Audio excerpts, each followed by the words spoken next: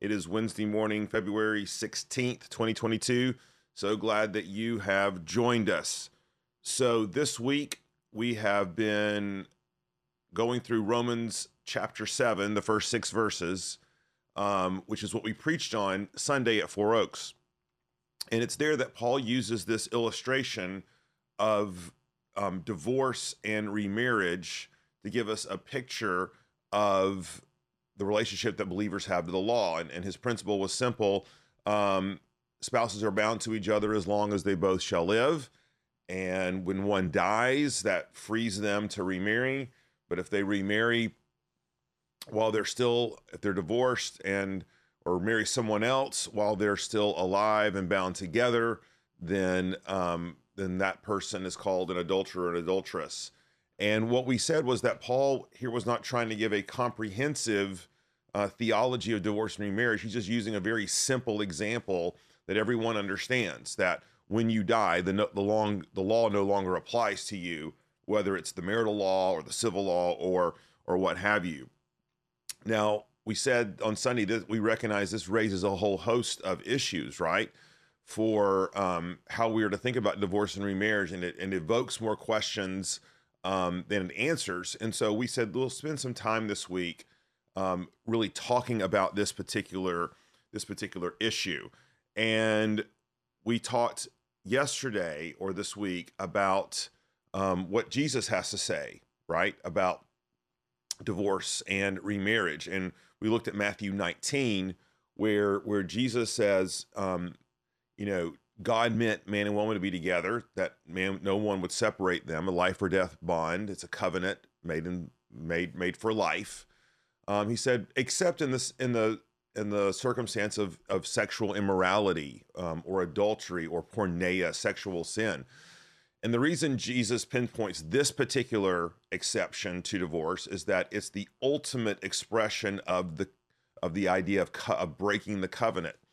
And remember, we said this idea that while all divorces involve sin, okay, not all divorces are sinful, meaning that when sin enters the picture, okay, God allows under certain circumstances, divorce in order to protect the innocent spouse, in order to protect the injured parties involved.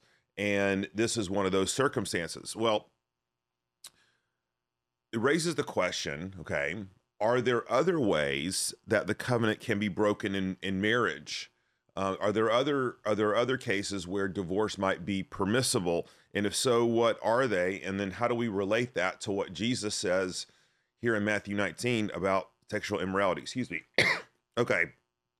Well, there seems to be such a case in 1 Corinthians 7, okay, verses 10 through 16. And I want to read this. And now we're looking at what does Paul say about divorce and remarriage. And let's read the passage, and then let's talk about what I think it means and then how it relates to what Jesus says. 1 Corinthians 7, beginning at verse 10. To the married, I give this charge, not I, but the Lord. The wife should not separate from her husband. But if she does, she should remain unmarried or else be reconciled to her husband, and the husband should not divorce his wife. And here, again, Paul seems to be reiterating the same principle that Jesus talks about in Matthew 19. People should not divorce, okay? And if they do, they should remain unmarried or be reconciled to each other. And then, of course, Jesus says, except in the case of sexual immorality. Well, Paul seems to introduce a second case here. Verse 12, to the rest I say, not I, the Lord, that if any brother has a wife who is an unbeliever, and she consents to live with him, he should not divorce her. If any woman has a husband who is an unbeliever, and he consents to live with her, she should not divorce him. For the unbelieving husband is made holy because of his wife, and the unbelieving wife is made holy because of her husband. Otherwise your children would be unclean, but as it is, they are holy. But if the unbelieving partner separates, let it be so. In such cases, the brother or sister is not enslaved. God has called you to peace. For how do you know, wife, whether you will save your husband, or how do you know, husband, whether you will save your wife? Now, here's the context. There were families in the church in Corinth that had a believing spouse and an unbelieving spouse. And this most likely happened because as the gospel came into Corinth and Paul planted this church, there were not unbelieving families of which one spouse or the other came to know Christ. And now these believers found themselves in marriages with unbelievers. And it seems that some in the church in Corinth were taking this opportunity to say, well, God doesn't want me to be unequally yoked with an unbeliever, so I should divorce. And Paul says, no, excuse me, don't do that for a couple of reasons. Okay, one is that your spouse is sanctified by your presence, meaning because you're a Christian witness, because you are a testimony to the gospel of grace. This is sanctifying for your spouse to be under the Christian witness and influence. Second reason is this is the same case with your children. Okay, that when you tear a family apart, even if there's a believing spouse and an unbelieving spouse, the children will benefit by being in that house with having with at least one believing partner versus a situation where they might be with an unbelieving parent. So Paul says, stay married. However, what about those circumstances where one spouse, the unbelieving spouse, is not consenting to remain in the marriage? What if they're wanting to leave? How should we treat that? And Paul says, if they consent to staying married, stay married.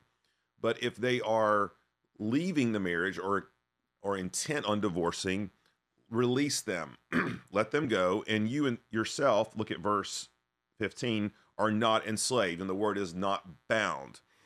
And what most traditional biblical commentators think this means is that when Paul says you are no longer bound, that he is saying, number one, not only is divorce allowable in those circumstances, but also that person who has been abandoned or the other person has left the marriage, now that person is free to be remarried. That person is no longer bound. And again, obviously there is a lot of debate about the nature of that word, but that's been the traditional, understanding. And I concur with that. I think that's the most likely reading of what Paul is saying. Now, then we have to say, well, how does this relate to Jesus?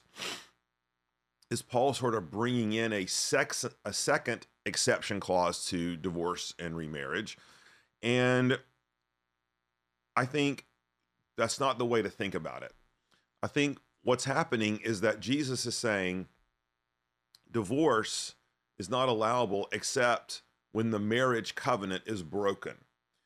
And when the marriage covenant is broken, the ultimate way that the marriage covenant is broken is obviously through sexual immorality. Divorce is permissible at that point.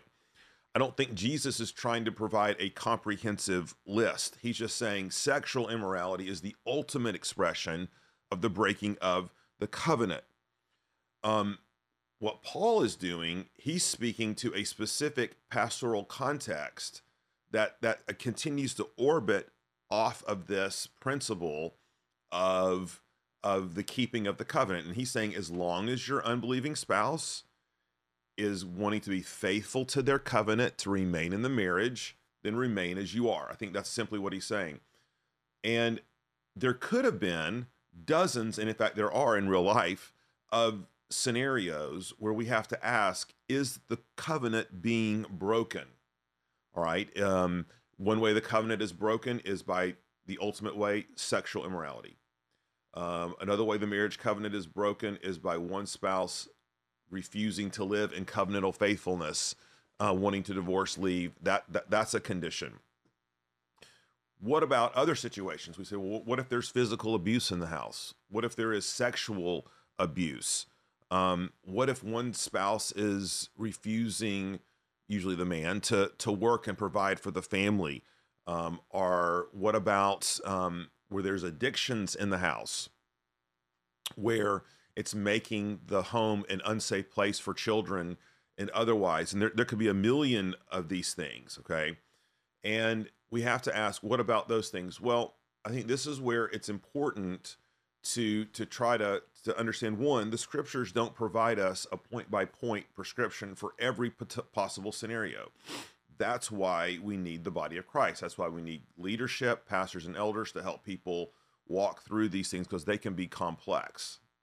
But I think that when we think about 21st century, we have to say, well, one spouse, in a first century context, refusing to be married, okay, and wants to leave the marriage, is there really a functional difference in that between a spouse in the 21st century abusing the other spouse sexually or physically or otherwise, and making a living situation together untenable? Okay, is there really any functional difference? And again, the majority of biblical commentators, pastors, would say no. These are the well, maybe it should be yes, but would basically say there's not a functional difference in these things. Both are ways that the covenant is being broken, or at least being made untenable at that time, that require intervention.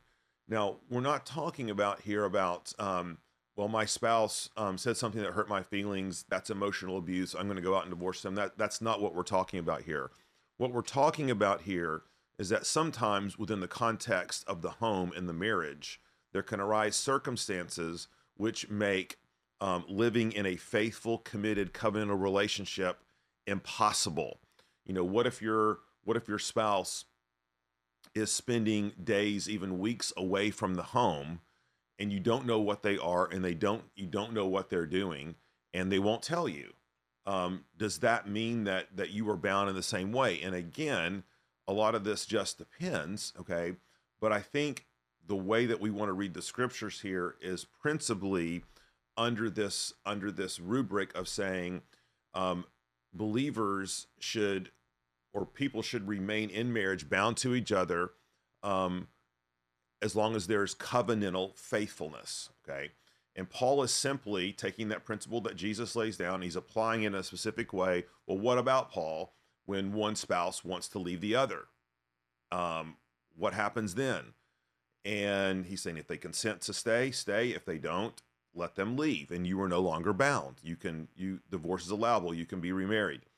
What if the situation again had been one of abuse, okay, that Paul was addressing? What would he have said then? And I think taking these same principles, we would expect there to be a degree of accountability, of discipline, of order, of structure, of leadership, of wisdom brought to that situation, so as, one, to bring that unfaithful partner back to repentance, and to once again establish a relationship where there is covenantal faithfulness. Now, if this sounds complex, it can be, because life is messy and relationships are messy.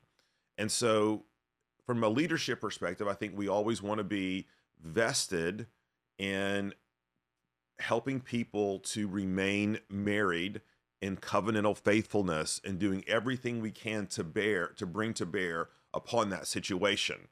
What we're addressing here is, what if there is unrepentant behavior that breaks the marital covenant? And again, that is where Paul is not giving us a series of loopholes by which to look to jump out of marriage. He's just giving us some applications for what to do in real time when real situations come up that threaten the breaking of the marital covenant. Now, again, let me just say this. This is my opinion. This is what I believe the scriptures teach, but there are many faithful brothers and sisters who believe, that are much more, shall I say, liberal than I am on this position, and some that are much more conservative. And so I don't want to pretend to be speaking from on high, enunciating a position where Christians have a varying degree of opinions, okay? But I think we all can agree that marriage is a life or death bond. It's made to be preserved. It's a picture of Christ and the church. We want to do everything we can to leverage our resources and the body of Christ to help people fulfill their ultimate part in marriage. But what happens when there is a breaking of the covenant and someone is refusing to live in covenantal faithfulness, the church needs to come alongside and help to sort and sift these things. Okay.